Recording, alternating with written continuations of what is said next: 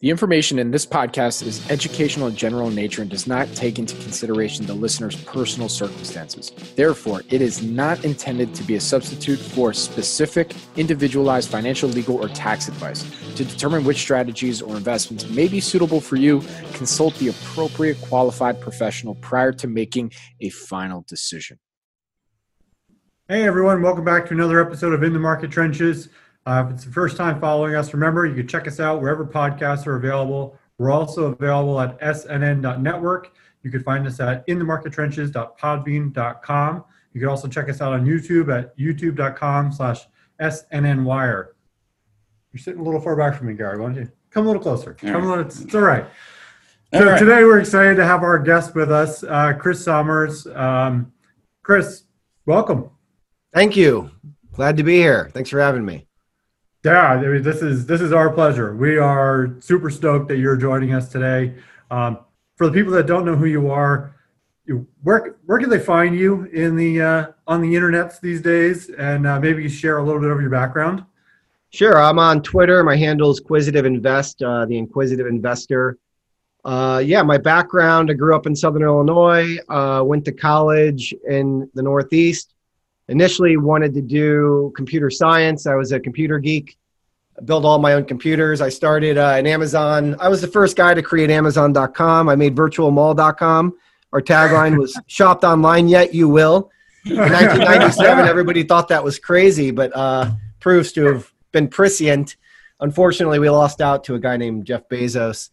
Anyhow, at college, the computer science program was really dry and the profs weren't that good. So I ended up getting exposed to economics and I switched, which took me into finance. I did internships on the floor of the options exchange in Chicago. So I had started out with an options background and then I used that to, did an internship at Salomon Smith Barney, subsequently acquired by Citigroup. I was in the M&A group. Then I did an internship at Lehman Brothers on the high grade bond desk. After college, I went full-time to Salomon Smith Barney, which became Citigroup while I was there. I was in the M&A, which got disbanded into industry groups. Then I went into consumer home building. Did that for a while. I got lucky enough to be chosen to be the new analyst trainer the following summer, which means you get to basically take the summer off and just train all the new kids. During that period of time when I was able to no longer work 120 hours a week and get my head above water, it occurred to me that I didn't want to do banking long term. So I started looking for a job somewhere else, looked at hedge funds, ended up with job offers from Third Point and Greenlight Capital. Took the Greenlight Capital offer in late 2004. I was there 2005 through 2010. Had a handful of relatively high profile investments, I guess. We shorted Lehman Brothers. That was my position. We shorted St. Joe. That was my position. And we took an ethanol company public, which I'll say was also my position. It ended up being a disaster. Not everything always works in hedge funds and finance. We actually green sided 2 ethanol plants in Nebraska and Minnesota and built them from the ground up. We were a little early on the ethanol boom in 2005. And at first, the investment looked like a home run. The bankers came in and said they could take us public at $1.5 billion. And total capital from us into the entity was like $75 million. So it's going to be a huge home run. But literally, as we're doing the S1 prospectus drafting, the ethanol market imploded and we missed the window to go public. But then like 4 months later, it got a little bit better. So we kind of just did the IPO, raised some money.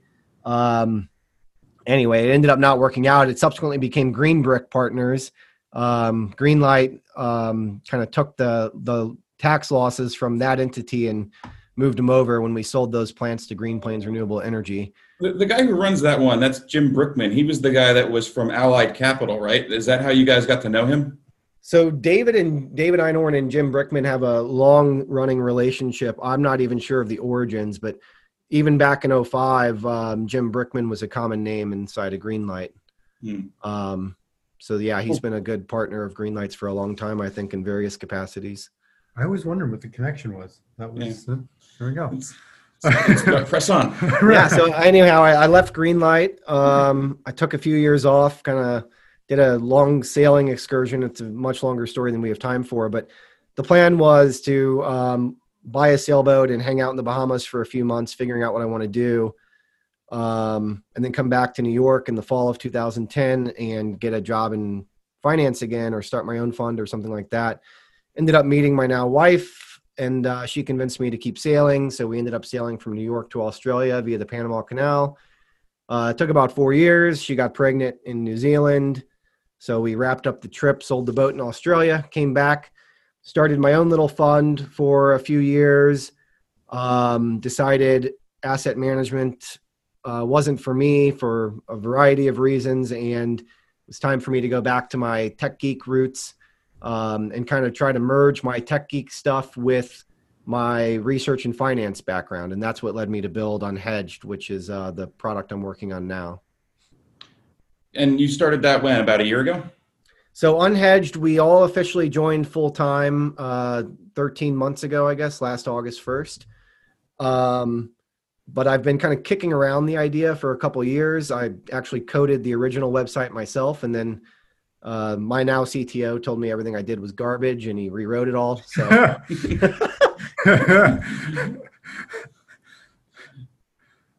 yeah. So, at least you got your tech geek itch scratched. Yeah, exactly. I still do a lot of data stuff, but I no longer do any JavaScript or any serious coding. Yeah, Eric and I discovered Unhedged, I don't know, 6 or 9 months ago or whatever it was. I think you were tweeting about, some FAA issues or something like that. And I started following you on Twitter, and I noticed you had this Unhedged site. And so we signed up, and we only recently started using it a bit more. And, we're impressed with, sort of what you're working on and how it's evolved. Thank you. Yeah, we've been in beta for the last 8 or 9 months. And this is obviously my first software project that I'm leading. Interesting thing about software, it's a always evolving product. You're always improving it. And when you're a startup like we are, you're trying to do two things at the same time. You're trying to build and add features, but you're also trying to minimize bugs and control the quality of the product. Now in beta, which we're in, as you're adding features at a fast pace, which we've been doing, it's very hard to manage the bugs and the quality assurance side. So you've got to choose, basically dial in how fast you want to build features versus how overall sound do you want the website. And the first 7 or 8 months this year, we basically just completely focused on feature growth. In the last month or so, we've kind of reached a good level where we are with features, and we've spent the last month really focused on bug cleanup, data cleanup, making the site work better. And that's going to be a large part of the drive throughout the rest of the year, is getting it to what I refer to as a commercializable state, where the product is stable, sound, people are not running into issues, there's no data integrity issues.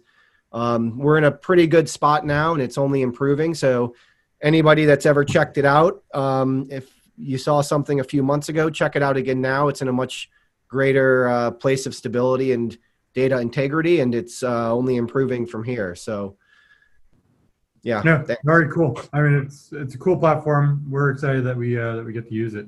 Yeah, it's pretty cool. It's like a nice centralized place where I can host a lot of the research that I do and not have to go to a bunch of different places. So it's been very useful. Yeah. Awesome. So you have a pretty unique background. Kind of the gist of the show. We want to hear about some war stories. It sounds like we could have you on multiple times.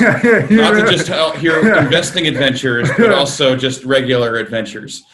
The options trading platform, the banking, the hedge fund. Take your pick. Where are we going? What do you have for us? Yeah, I've got no shortage of war stories, and God knows I lost a lot of money in various positions at Greenlight. Shorts that blew up on us and longs that didn't pan out. And there's even investment banking horror stories where I was working on a client, NASCAR and International Speedway, and they wanted us to build this insane model to do all the racetracks and how attendance would track and swapping assets. And I had to work 4 days straight with no sleep in that one. Very demanding client anyhow. A more recent one that is kind of interesting. when I had my own fund, which I ran from 14 through 17, one of the day one investments was a preferred stock in a paper company in Australia. The story was in 0506, Paperlinks/Spicers was one of the largest global manufacturers and distributors of paper. Think printer paper, print paper used for annual reports, paper used for catalogs, all that stuff. Right. And it was a $5 or $6 billion market cap company back then. They were profitable. They made a lot of money. Revenue was big, multi-billion dollars. And then, of course, with the internet, paper sales are declining. They did a preferred offering in 2007. They sold $250 million of 7.5% non-cumulative perpetual preferred at $100 a share. And literally like 9 months later, 12 months later, the great financial crisis happens. Similar to what just happened with COVID, where the work from home trend was vastly accelerated and people migrating to technology was pulled forward 5 years. The great financial crisis really pulled forward a lot of the digitization of records, and the paper thing went away much faster when that happened. So Paperlinks became a sinking ship. Now, what's interesting about Paperlinks and why it was an interesting situation is they had no debt, they had no liabilities, and they had $200 million of cash on the balance sheet. So their only liability was this perpetual preferred stock, and the coupon was non-cumulative and at the option of the board. So we've had some adventures in preferreds over time. Maybe some of them we'll talk about later. Maybe some of them we won't. Some we'd rather forget. But did this preferred come with any real rights? A lot of times that we find these prefs can be rather toothless. It was completely toothless. Came with no rights. That was a known going in. The trick here was, at the time, the preferred shares, when we bought them, they were trading at 8 cents on the dollar, $8. The par was $100. The common stock was trading at 3 cents a share. The market cap of the common stock, I think, was like 30 million. The market cap of the pref was, call it 40 or 50 million. So the entire capitalization was 70 or 80 million dollars, and they still had 200 million bucks of cash on the balance sheet, and they were positive net working capital. Of course, it's a lot of that's inventory of paper, so obviously not worth par.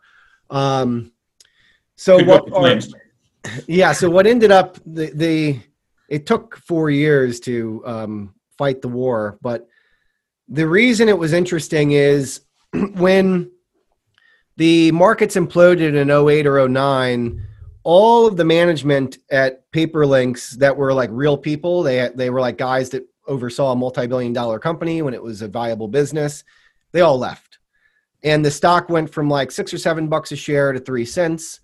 And there's a gentleman, I won't name his name, in Australia who made a lot of money, a small fortune, $100 or $200 million, importing things into Australia from China. And he's kind of a shady, unscrupulous guy.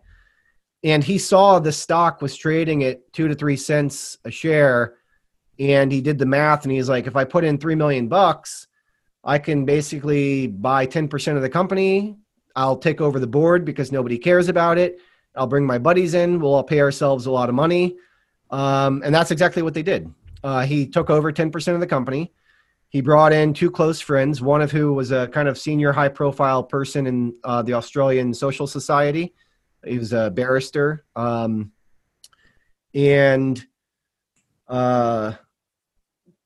Basically the challenge was, how do we get these guys to the table to negotiate with us to convert the preferred into common stock so that we can actually try to manage this business and salvage the value that remains. Right. And that was a lot of work. We had to basically connect all the dots of all of what we perceived to be malfeasance occurring at the company, and then present all of the things that they had done that we thought were questionable or wrong, or, just below the table, if you will. We basically went to them and said, hey, you guys are doing things here that if everybody knew what you were doing, you'd probably not be viewed favorably. Why don't we try to work something out here?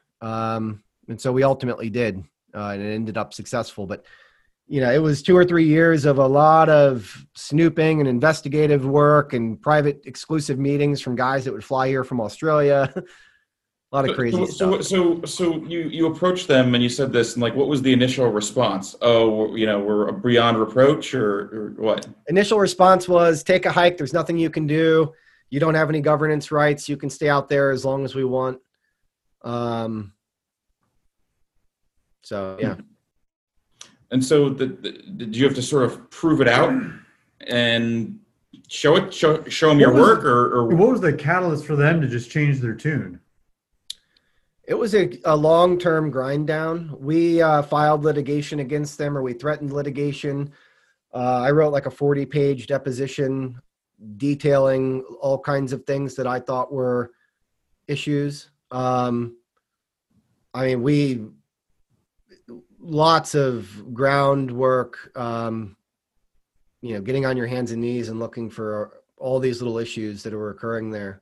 You hire Kroll to check them out and do all this other stuff, or something similar. I kind of played the role of Kroll, but we found a kind of a Kroll similar thing in Australia. Got it. So in the end, you finally got them to convert to the common shares, and then what happened? Did they melt down the company, or they turned into like a real business, or? So the preferreds ended up with 70% of the equity, and then we within 3 months sold it to a Japanese buyer. Oh, wow. Well, that's something. And did you wind up getting board representation or any experience like that? We took over the entire board. Yeah, we took over the entire board. And what was that experience like, going in there and being able to peer under the kimono? We're not really allowed to talk about what we saw under the kimono. I think it was what we expected. It just hadn't been managed well, and employee morale was bad, and really at the time it really wasn't a bad company. I mean, they'd sold off a lot of the bad assets that were really problematic, and at the end of the day, like the distribution business they'd gotten completely out of manufacturing. The distribution business, it was declining low single digits, but it was manageable, and it was either cash flow break even in some regions or cash flow positive in others. Little tweaks here and there, like easily improved profitability, and kind of dressed it up ready for sale. Got it. I mean, you dressed it up ready for. How long did it take you to sell the company once you got the? I thought 3 months, but now that we're talking about it, I remember that the being on the board stuff lasted longer, so it might have taken 9 months to a year. I don't remember the total sequence of events, but I think we sold it in the summer of 17. Maybe we took over the board in the fall of 16. And what was the experience of selling it like? I mean, did you hire a bank and just run a process, or what? So I actually didn't get involved with that. I stepped back. I kind of stayed in the shadows for a lot of it. There was another fund in New York that worked on that, and there were some investors in Australia that worked on that. Got it. And so were you one of the lead investors in the pref? Did you know the other pref holders? Did you know? By the time it was all said and done, I would say by halfway through 2/3 of the way into it, I knew most of the other material pref holders, and I was a material pref holder. Got it. There was like 5 or 6 of us that all had material stakes, like 5% or more. Got it. Wow. I don't think we covered this before. How did you initially find this name? Great question. I think that a friend of mine in New York had mentioned it to me as like, hey, check out this pref. It's trading at like 8 cents on the dollar. And it also has no debt. That's always like an interesting place to kind of snoop, but prefs rarely have governance rights. So if you're going to go into one of those, you need to figure out how you're going to get the people with governance rights to play ball with you. Yeah. Well, in our case, I'm remembering more as I'm talking about it, but the prefs did have a lot of negative covenants where like they couldn't sell the company. If they were to sell the company, we had liquidation preference. Sure.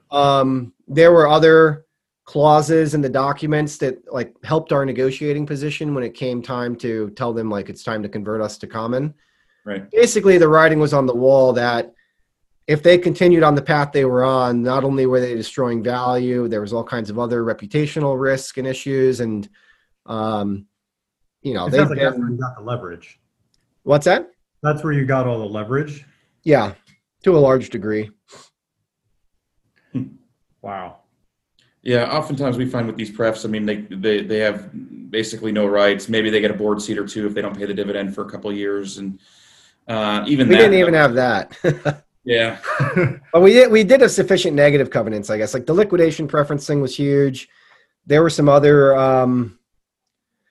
there was, what was it? I'm not going to remember it. There was a technical violation they had too that we were pushing on, where they had violated some covenant. I can't remember if it was if it was related to how much time had passed since they'd last paid a dividend or what. But we were also arguing with them about that. We had a lot of, by time we got them to negotiate, we had like 5 or 6 significant pressure points on them. So you had the chokehold on and you just kind of squeezed it. Yep, that's what we tried to do. Was there anything throughout the process that made you think that the investment might not work out, or it might go sideways or sour? There was one risk. They had the European operations were a disaster, and the European operations had largely unionized employees. And when we bankrupted, we put all of those entities into receivership. As part of that process, there was a question of whether or not the unions could claim cross-jurisdictional, essentially collateralizability, to where, sure, the entity that we bankrupted in the UK doesn't have any money, so the union doesn't have any recourse for their pension, but can they come after the cash balance in Australia? Right. And there was a 2-year window where they had the ability to try to pursue that. Had they pursued that, that would have greatly diminished the investment prospects, but they never did end up pursuing that. Why didn't they just try to tender for the prefs at some like low price, but it was enough to make you guys go away? I think they did. And I think we said no. I think the tender discussions were in like the 30 cents a share range, and where we ended up selling it to the Japanese buyer ended up being the equivalent of like closer to 50 cents on the dollar. Wow. We had a pretty good idea of what the value was, and we were pretty confident in our positions. So I don't do a lot of investing in Australia, but it's an Anglo-Saxon legal framework, right? So did you feel like you had, if you went the legal route, like you might have been able to do, you'd prevail? Nah, the legal route was very tricky for a handful of reasons. One, the libel laws there, for if you say anything slanderous against somebody, they can sue you very easily. Mm-hmm. And the characters we were dealing with were very sensitive to what would be said about them publicly, and that would have been a dangerous route. Further, the person, I won't go into too much detail here, but one of the characters involved was a very senior person in the Australian legal system, and was basically friends. We actually had, if I'm recalling this correctly, we did have legal proceedings ongoing, and we had dockets in front of the judge. And every time the guy at our company was friends with the guy that was overseeing the case. Either their kids went to the same private school in Sydney, or they were at the same country club or the same marina or whatever.